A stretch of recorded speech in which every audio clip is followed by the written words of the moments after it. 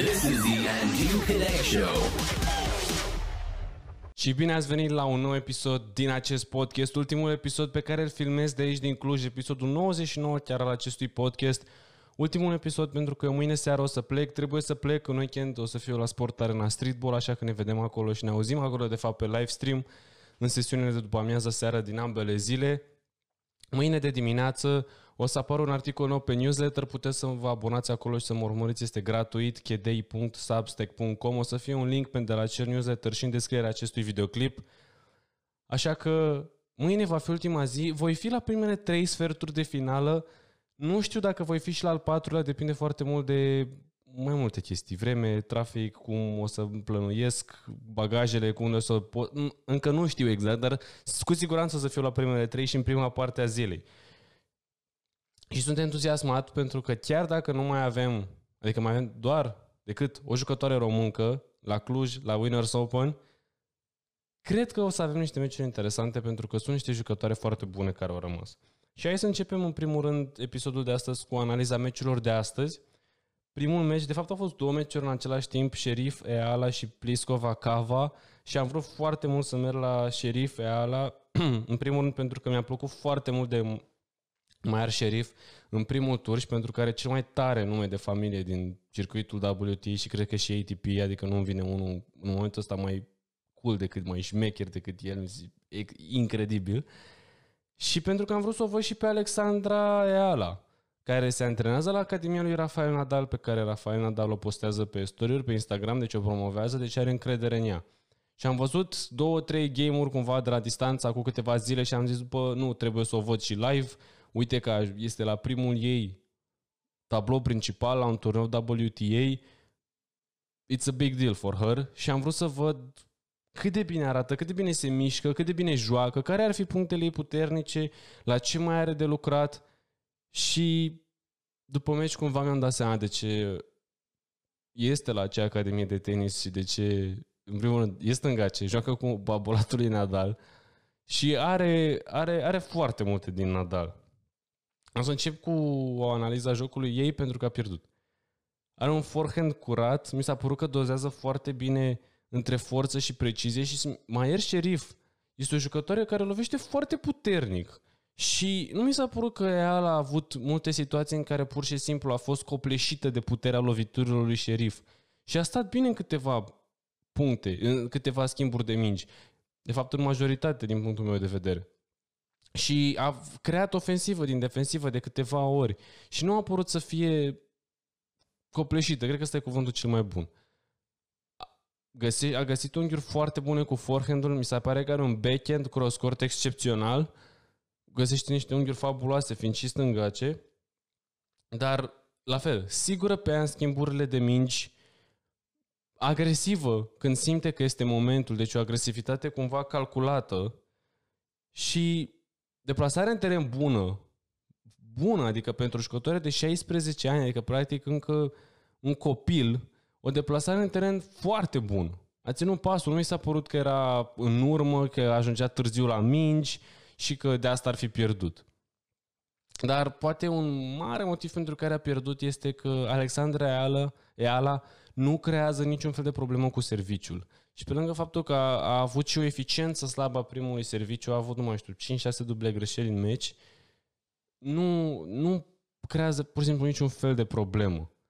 Și adevărul că nici Nadal la începutul carierei lui nu era o problemă cu serviciul. Evident că este destul timp să-și îmbunătățească această lovitură, dar pentru moment, sau cel puțin poate în meciul ăsta, habar n-am, a mers mai prost, a suferit ceva accidentare la umăr, habar n-am. E primul meci în care am văzut-o, deci sample size-ul nu e foarte mare, dar asta mi s-a părut mie din meciul acesta. Sherif lovea mult mai puternic, a avut același forehand incredibil de eficient din primul tur, cu o grămadă de topspin, dar și de foarte puternic și bine plasat. Spre o deosebire de Alexandra Eala, Sherif a creat multe probleme cu serviciul, deși Eala a avut unele retururi interesante și mi s-a părut la Sherif că a avut niște retururi calculate. Adică la început nu a forțat, chiar dacă ocazia era să o facă, cum spuneam, Eala nu are un serviciu care creează probleme și a forțat unele momente, după când a forțat și a trimis afară, am zis ok, nu mai renunț și parcă a știut, nu a luat mereu cea mai bună decizie, dar nici nu a riscat în exces și nici nu a jucat foarte sigur în exces, să spunem. De-aia zic calculat. Eala a rezistat foarte bine în schimburile mai lungi de mingi. Repet, ceea ce mi se pare super wow, super tare. Ținând cont de cât de puternic lovește Sherif. Și mi s-au părut pur și simplu o grămadă de semne bune. Și nu înțeleg cum de... Adică Sherif și e relativ tânăr, are 25 de ani și este la primul sfert de finală dintr-un turneu WTA. Habar nu aveam chestia asta, puteam să jur că a mai fost. Va juca cu Carolina Kucovei, am auzit ambele. Și s-au întâlnit de 3 ori în circuitul ITF acum un an. De 2 ori a câștigat Sherif, o dată a câștigat Kucovei, de fiecare dată în 2 seturi, dar în ultimele 2 înfruntări directe a câștigat Sherif. Va fi interesant pentru că arată foarte bine, a spus și la interviul de pe teren că a căpătat mai multă încredere ea, plus că Kucovei va veni după un meci destul de epuizant, dar în același timp Sherif am văzut că e și în semifinale la dublu. Deci va fi un sfert de finală cu siguranță foarte interesant. Despre Pliskova și Cava, repet, nu pot să vorbesc absolut nimic pentru că nu am fost la meciul ăla, habar n-am ce s-a întâmplat. Așa că o să merg exact la următorul meci, Bara Kucovei, cum se zice, cum se pronunță. Wow, un meci incredibil. Deci ele două au jucat un meci acum 2 săptămâni, care tot așa a durat 2 ore și 53 de minute și au jucat meciul ăsta acum care a durat 3 ore și 4 minute. Incredibil. Incredibil. 2 tie-break-uri. Din păcate pentru mine, din păcate pentru noi, Irina Bara a pierdut. Dar, păi, Irina Bara mi se pare, în primul rând, o jucătoare excepțională, pentru că este o jucătoare scundă. Și nu e ca și cum tenisul e ca basketul neapărat și trebuie să fii foarte înalt și ăsta e deja o portiță spre succes. Nu. Dar și în tenis contează foarte mult înălțimea. Și mă gândesc la jucătoare de înălțimea ei care au avut succes sau mai scunde, deci singura jucătoare mai scundă decât ea pe care să o știu eu și care să fie avut, bine, a avut mult succes, Dominika Cibulcova, apoi, și Simona Halep nu este cea mai înaltă jucătoare. Ashley Barty are 1,66, dar Ashley Barty este foarte puternică și Bara nu are cel mai nici cum să zic, nu are fizicul acela lui Ashley Barty.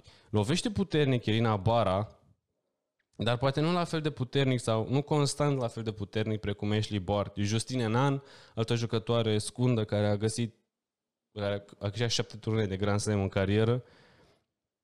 Setul de a fost o poveste diferită de primele 2 seturi, pentru că Irina Bara a venit jucătoarea mai bine pregătită, o jucătoare mai agresivă, o jucătoare extraordinar de bună în defensivă, cu o mobilitate pe teren fascinantă. Și doar că în primul set Kucovei a greșit foarte mult și Kucovei este o jucătoare incredibil de interesantă, pentru că dacă nu știați, ea este una din puținele jucătoare care lovește atât forehand-ul cât și backhand-ul cu 2 mâini. Ceea ce mie încă mi se pare ciudat și bizar și nu prea înțeleg. Dar ea e o jucătoare profesionistă, nu eu, deci probabil că, adică nu probabil, sigur și ea știe mai bine. Pe tot parcursul meciului Irina Bara a jucat bine. A avut nivelul ridicat. Însă în primul set, față de următoarele 2 seturi, Kucovei a fost cu totul altă jucătoare. A greșit extraordinar de mult în primul set. Și loviturile care se duceau în out sau în fileu în primul set, bine, în al doilea și în al treilea set au intrat în teren. Au fost niște lovituri adânci care au pus probleme Irinei. Și brusc Kucovei, în setul al doilea, a început să fie mult mai eficientă și mult mai agresivă. Și Irina Bara, chiar dacă a jucat bine defensiv, cum spuneam, nu a putut ține pasul în totalitate cu aceste bombe de lovituri care veneau de pe partea cealaltă a fileului. Și a fost un meci titanic, a fost un meci de anduranță, pur și simplu, setul 2 ore și 2 minute, setul 3 o oră și 17 minute și primul set s-a terminat 6-2, dar au durat 43 de minute, cu multe break-uri. Uite, dacă mă uit pe statistică, mi se pare incredibil. Irina Bara a câștigat în acest meci 116 puncte în total și Kucovei 115. Deci Irina Bara a câștigat mai multe puncte în acest meci. Bine, asta este datorită setului întâi, pe care l-a câștigat, cum spuneam, destul de detașat. Celelalte 2 seturi s-au terminat la tie-break. Dar totuși interesant. În setul 3, fiecare jucătoare a făcut un break, a salvat. Irina Bara 2 șanse de break la 5-5 și a condus în tie-break cu 4-1, dar de atunci a mai câștigat doar un singur punct. Kucovei a avut niște forehand-uri și backhand-uri foarte puternice și foarte adânci, deși cumva părea că spre sfârșitul meciului, spre sfârșitul setului 3, că Irina Bara e jucătoarea mai în formă, sau cel puțin așa părea, fizic vorbind. Kucovei am văzut-o de câteva ori cum se sprijinea pe pancarte, pe spatele terenului și parcă își lua mai mult timp de respiro după puncte pe serviciul ei. Asta mi s-a părut, asta a apărut din tribună, dar hei, până la urmă ea a câștigat și a câștigat meritos. Ghinionistă, repet, Irina Bara, în 2 săptămâni la rând a pierdut 2 meciuri împotriva acestei jucătoare, 2 meciuri de efectiv 3 ore. 3 ore! Deci merită tot respectul și Irina Bara și spălăria pentru performanța ei. Și apoi ultimul meci, efectiv înainte să înceapă o ploaie și furtună care se anunța de la, nu știu, de când m-am trezit eu, Mihaela Buzărnescu, singura româncă rămasă în competiție, a învins-o pe Lara Ruabarena 6-3-7-5 și s-a calificat în sferturi. Și Mihaela Buzărnescu a jucat foarte bine. A fost mai agresivă de la startul meciului până la sfârșit. Deși au fost destul de multe break-uri în acest meci, parcă totuși Buzărnescu a avut serviciul mai constant, mai bun. A avut și câțiva ași, 3 sau 4 mi se pare, și oricum dacă nu a avut neapărat ași, a avut o eficiență bună la punctele câștigate cu primul serviciu.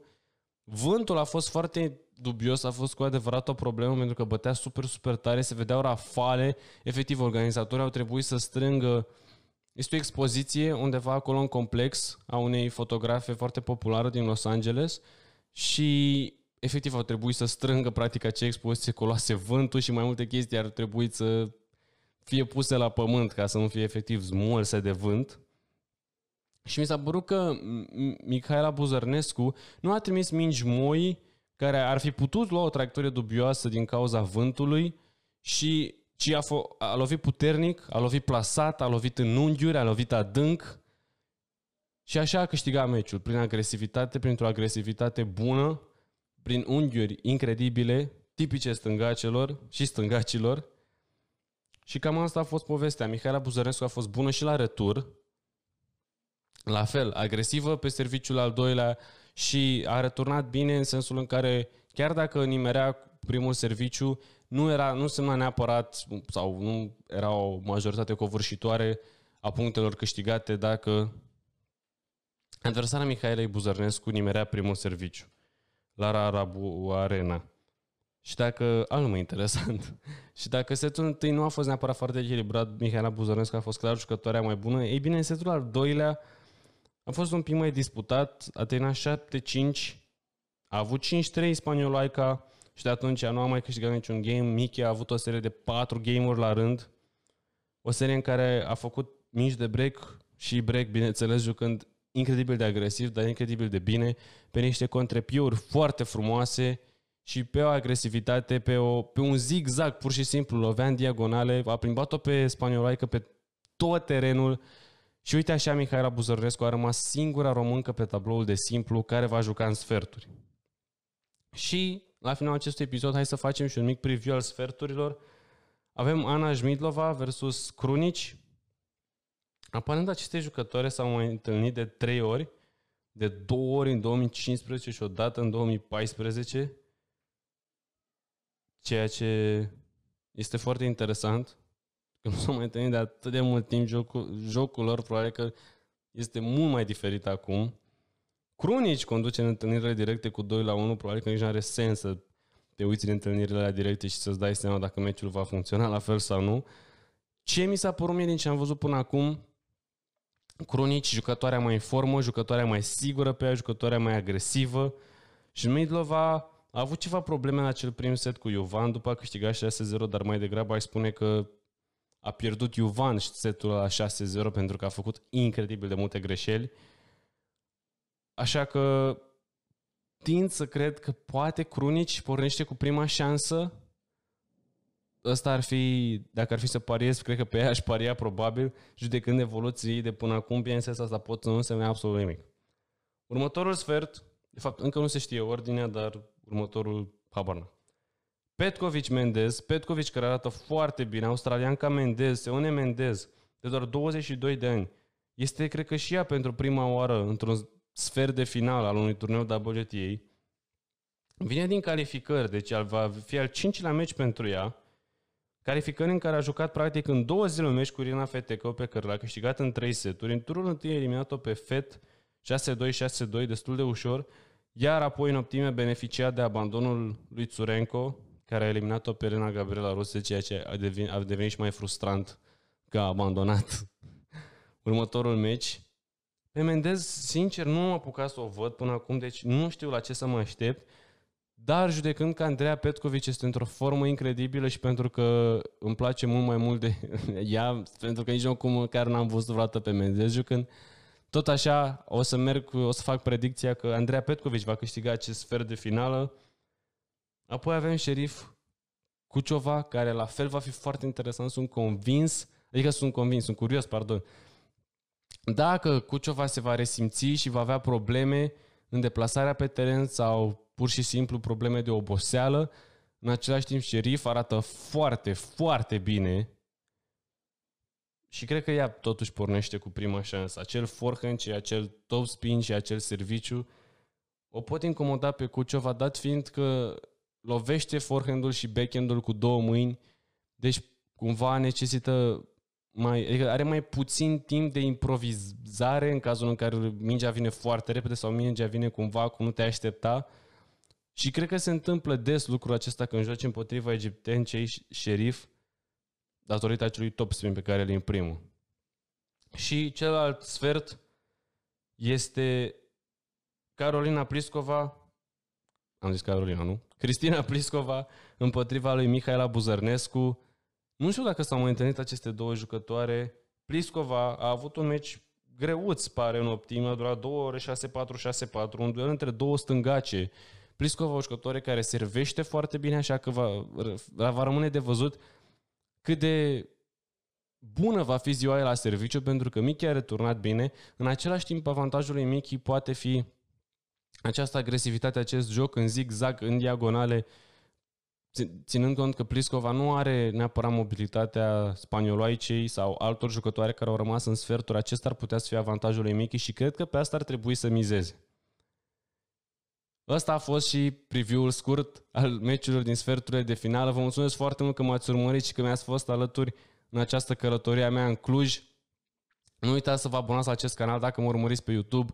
Dacă mă urmăriți pe toate platformele de audio streaming, puteți să mă dați acolo și un follow pe Spotify, pe Apple Podcasts. Abonați-vă la newsletter chedei.substack.com. Mâine dimineața articol nou. În weekend la Sport Arena, săptămâna viitoare noi podcasturi cu NBA-ul, pentru că am lipsit foarte mult cu știrile din NBA și s-au întâmplat o grămadă de chestii. Va veni săptămâna viitoare și episodul numărul 100, așa că rămâneți alături de mine. Vă mulțumesc pentru susținere și hai să ne bucurăm de tenis, de cât a rămas din aceste ultime zile de la Winners Open.